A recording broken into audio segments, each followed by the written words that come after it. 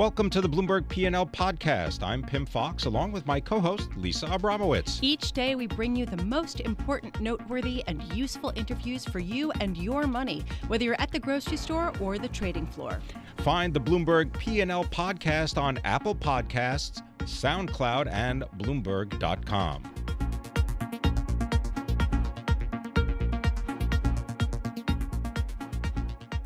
Bloomberg News is reporting that China is said to offer a path to eliminate the U.S. trade imbalance to zero by the year 2024. That trade imbalance stood last year at $323 billion. To give us a sense of what this means for markets, we are fortunate once again to have in our studios Kathleen Gaffney is still with us. She is a director of diversified fixed income and at Eaton Vance based in Boston, but she is fortunately in here with our Bloomberg 1130 studio. So, Kathleen, this seems big. It's something that I think a lot of the market has been waiting for. What is your initial read? This is big, and it looks like it's impacting bonds right now, and that means that the Fed is back on. This is volatility in markets. It changes quickly, and the markets tend to react in big ways. We recently had more dovish comments, and the market took all of the rate hikes out and even started to think about a cut.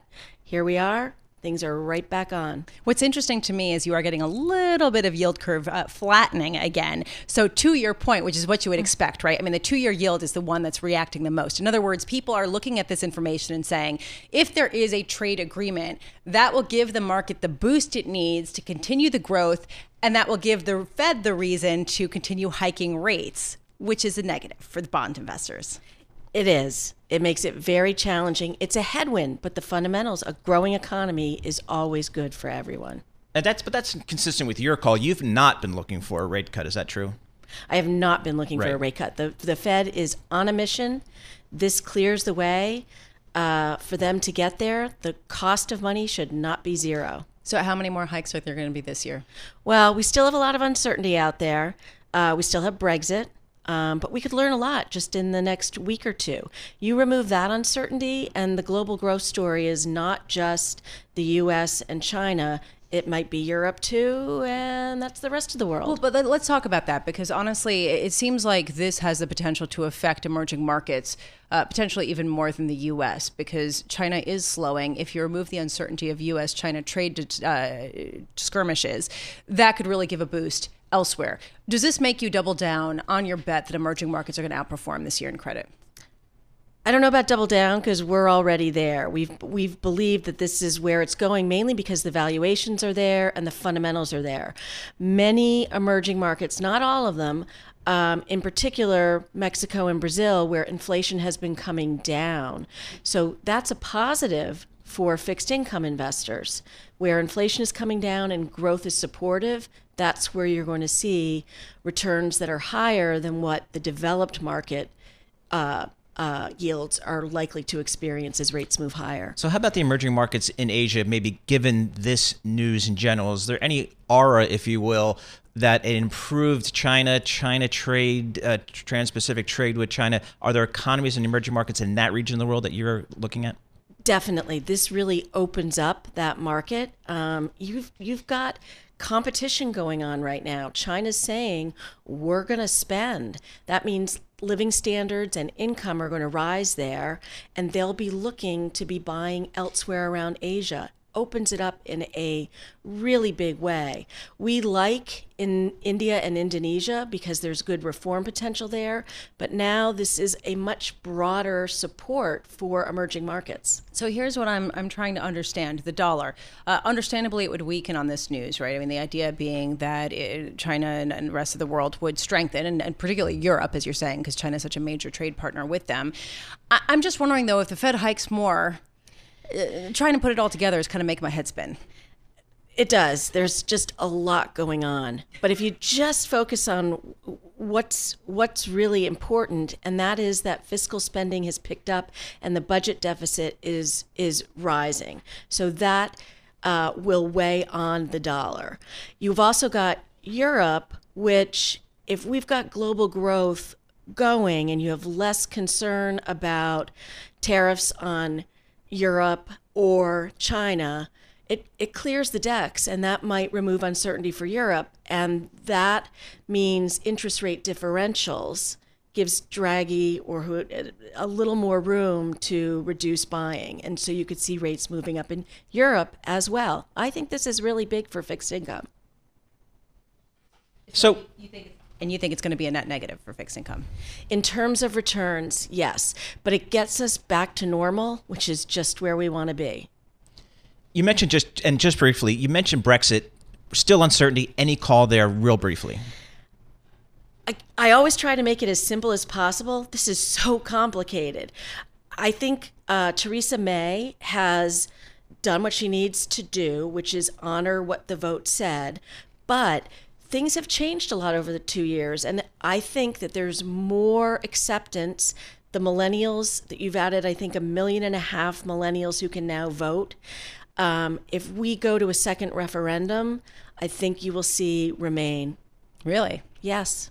All right. Well, thank you so much for your time and for your patience, Kathleen Gaffney, Director of Diversified Fixed Income at Eaton Vance. Really interesting commentary. It does seem like this news is a big deal for debt markets as well as all equity markets as well.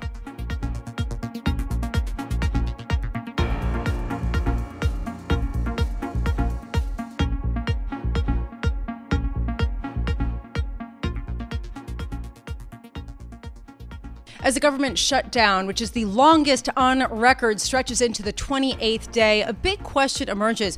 Which employees are hurt most by this, who are either being furloughed or not paid? Joining us now to talk about the composition of people who are employed on and depend on the federal government for their income is Paul Light, professor of public service at NYU, New York University, joining us here in our Bloomberg Interactive Brokers studios. Paul, thank you so much for being here. Really interesting focus. You highlighted in a recent Wall Street Journal article that there has been a growing roster of contracted employees of the federal government, even while the full-time roster stays stagnant. Why? Well, we use contractors and grantees as well as a surge tank in a surge tank model. So during wars and economic crises, when we're pumping the economy with stimulus and when we're buying weapons, we're fighting battles, we go to the contractors. The federal workforce, full-time equivalent workforce, has been at about 2 million since 1950. And there is a de facto ceiling on the number of feds you can hire. You can exceed that by 100,000 here and there over time, but contractors provide the real slack in the system. They expand quickly, the numbers expand quickly, and they contract quickly. Surge, compress, surge, compress. So what types of jobs typically are being contracted out these days? You know, you'd think it would be metal benders, people who make stuff. It's not. About 2/3 of federal contract employees are delivering services, whether that's consulting, whether that's computer programming, back office work. They're doing soil testing for the Environmental Protection Agency. They're doing vehicle repairs. They run the repair depots for the Department of Defense. There's a misperception here that it's all things you buy at the store. It's not. It's a lot of labor that we're buying, and that's where you get these big numbers of people who work for the federal government indirectly as contractors. How many people is that? Overall, for the entire federal government, 4.1 million by my contractors. Estimate. Full-time equivalent contract employees. So there have been a number of articles talking about how these 4.1 million contractors, or a subset of them, are not getting any income as a result of this partial government shutdown, and that there's a question of whether they will be compensated, whether they'll have more work later and then it'll just be a wash in the end, or what do you think is going to happen with these contractors? You know, federal employees are now guaranteed by law. President Trump signed it yesterday, I believe, day before yesterday, maybe. Any Fed who is working right now but not getting paid, they're going to get a paycheck at the end of it all. Contractors, we're not sure. Depends on the business. I mean, if you're a big consulting firm, are you going to front them some money if they're not doing anything? I mean, businesses have a different pressure, right?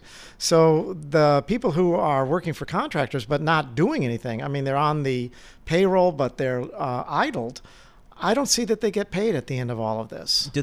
What types of recourse, if any, do you think they have? I would think going up against the government would be something quite difficult for a small shop that you just suggested. You know, if you got no work order from the federal government, you've been told to stand down like we have at the Federal Emergency Management Agency. You've been given a stop work order. That's on you as the contractor. The federal government is going to step in and help you give your employees, back pay for work they didn't do.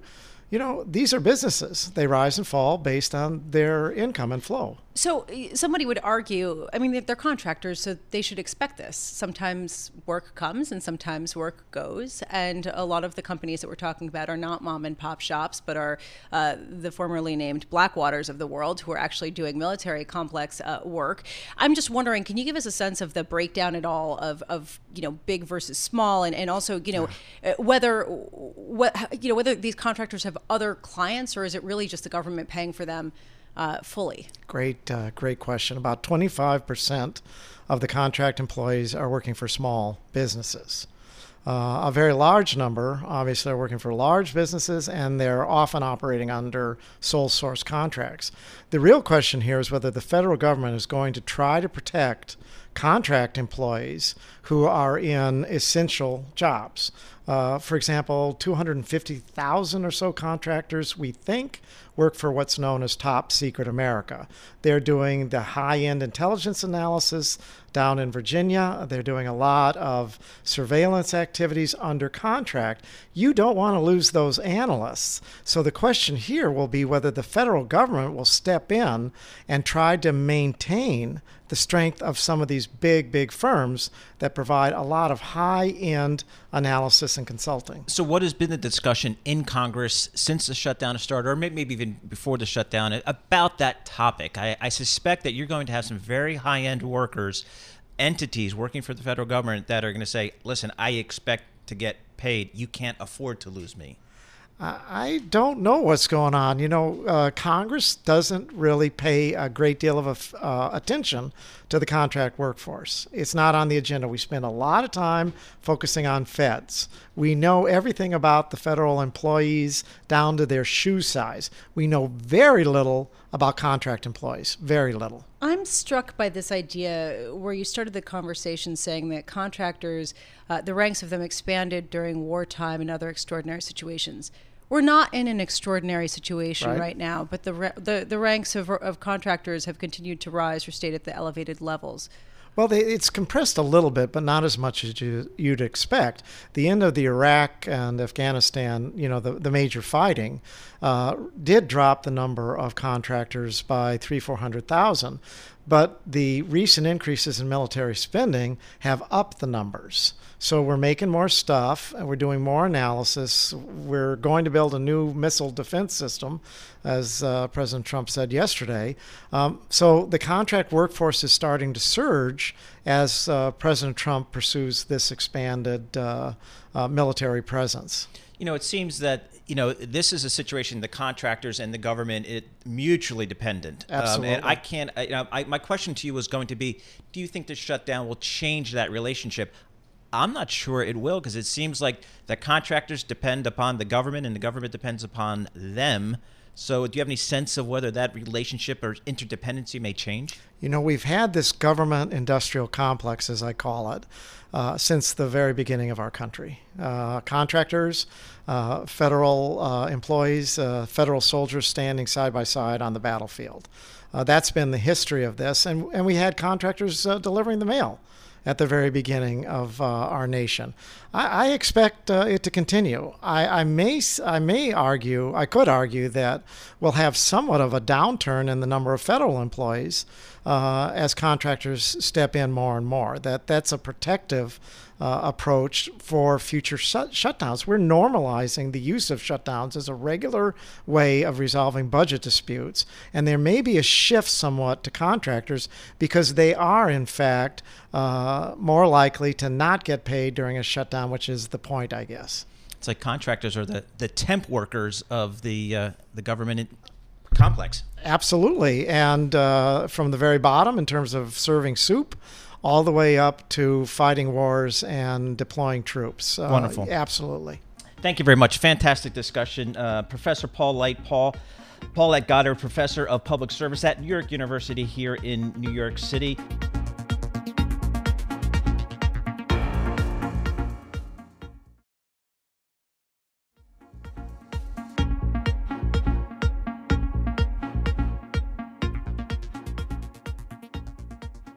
You know, I like out of consensus calls as much as anybody, and our next guest has a whopper of an out of consensus call. Dr. Brendan Brown is a senior fellow at the Hudson Institute, coming to us from London. Dr. Brown, welcome.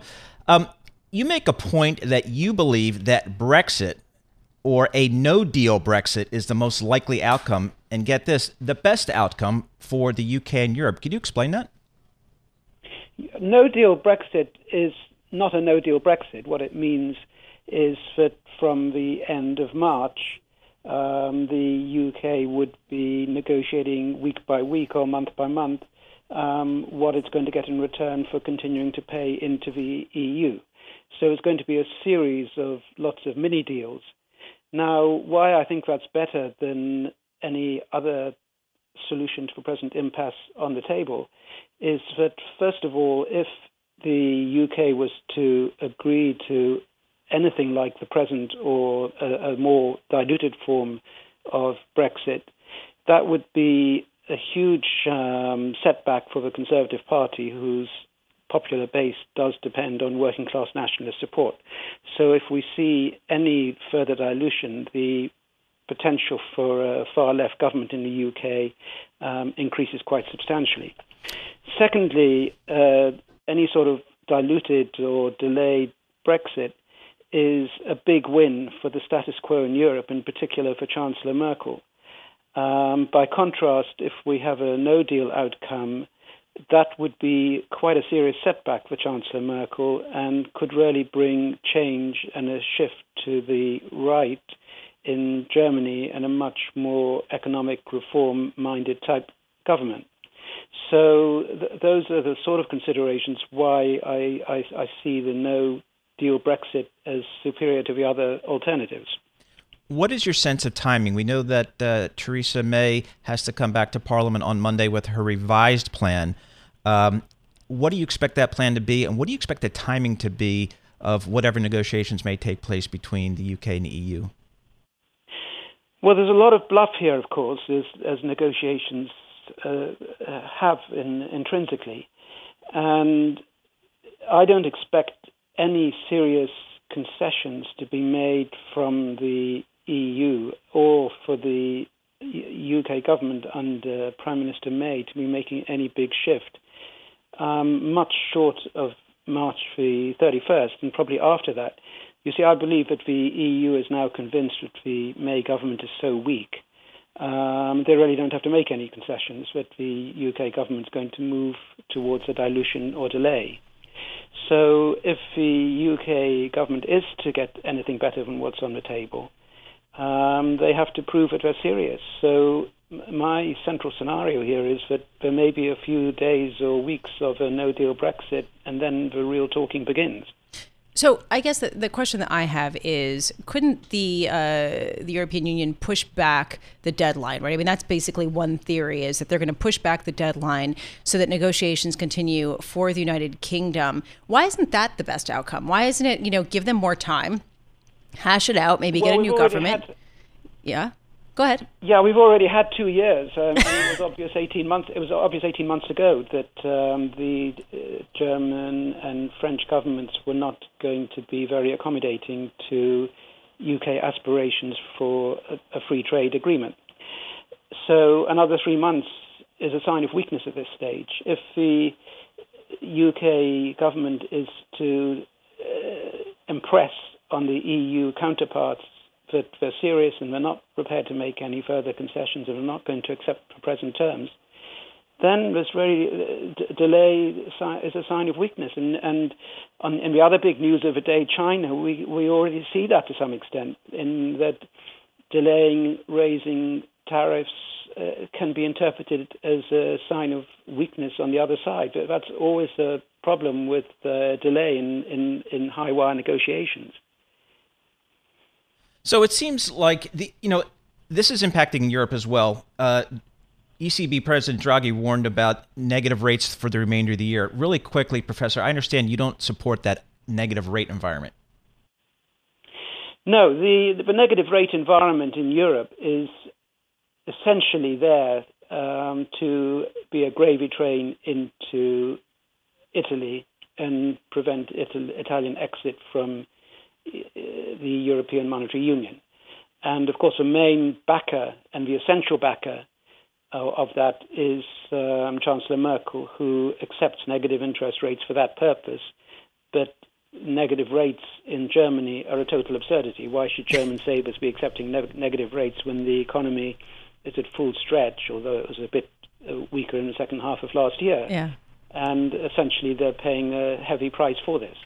Dr. Brendan Brown, thank you so much. I remember when people thought it was an absurdity, and now yet we have $8.5 trillion of absurdity out there of negative yielding debt outstanding. Just shocking to think about it. Dr. Brendan Brown, Senior Fellow at the Hudson Institute, coming to us from London. Thank you so much for being with us with the non-consensus view that a no-deal Brexit is actually probably the best option given what else is out there right now.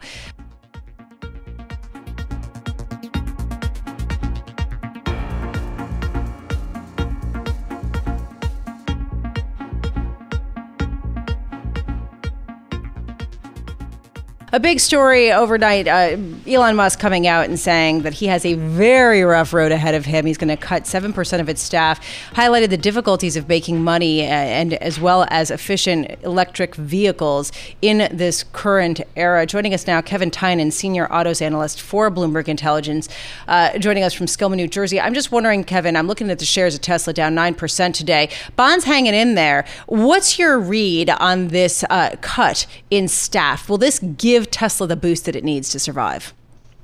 Well, no, that's not what's going to do it, right? What's going to do it is having a larger addressable market with more affordable vehicles.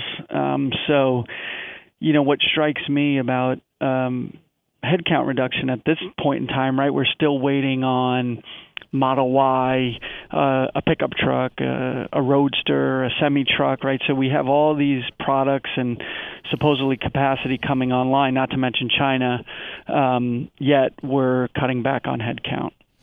Kevin, when you and I have talked about Tesla in the past, you've always said to me which I thought made a lot of sense, which is technology is easy, manufacturing is hard, and I think we've seen that time and time again with Tesla. They obviously have a fantastic products, consumers love it. Is there a scenario where you see Tesla being able to scale its manufacturing to really satisfy the demand as that demand grows out there? Right, and that's the key word, Paul, scale, right? In the automotive space, that's it, right? There's no margin here. It's all about scale. And again, this goes back to the idea of this $35,000, which is roughly the average transaction price in the U.S. of this $35,000 Model 3, because up in $50,000 range plus, where Model 3s are transacting mostly now, your addressable market is very different than what it is at $35,000. Now the issue is you can sell $35,000 electric vehicles, arguably, but can you do it profitably? And I think this is what's interesting, and you mentioned it in the lead-in, is that this makes them look like every other automaker, right? And that's been my other point on them, is that they are an auto manufacturer. They're going to have auto manufacturing issues. They're going to have margin issues. They're going to have demand issues. So the idea is if they can get to $35,000 for a Model 3 and do it profitably, then they can get to scale. So, Kevin, one aspect of this is the tax credit that the U.S. is offering to own electric vehicles, that it got cut in half. How much is that part of what's driving this latest bout of weakness at Tesla? I think it's part of it. I haven't looked at it like that's a real demand killer or driver for them, just because of where the transaction prices have been. Right. This is typically a buyer that is not hinging on that tax credit to make a difference of whether they're buying or not. Now, at $35,000, is that a different scenario? Maybe, but I'm not sure if you have a $35,000 vehicle buyer that you're even eligible for that full credit anyway in most cases. So I haven't really modeled that in as being as much of a demand driver or killer as maybe others have. Look, and again, the transaction price is a big deal. The credit's expiring, but there's fundamental issues with recharge times.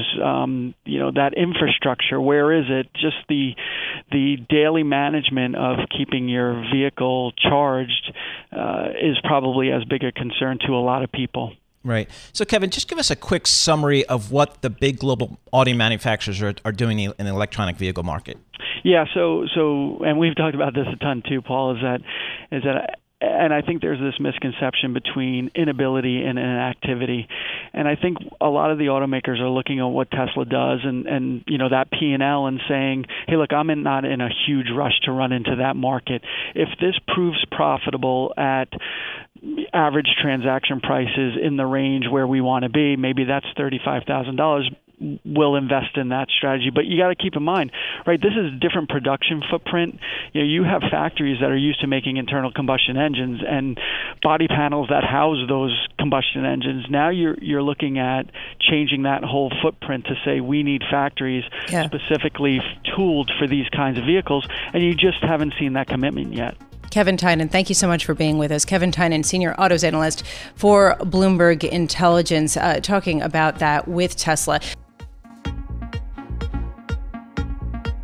Thanks for listening to the Bloomberg P&L podcast. You can subscribe and listen to interviews at Apple Podcasts, SoundCloud, or whatever podcast platform you prefer. I'm Pim Fox. I'm on Twitter @PimFox. I'm on Twitter @Lisa Abramowitz1. Before the podcast, you can always catch us worldwide on Bloomberg Radio.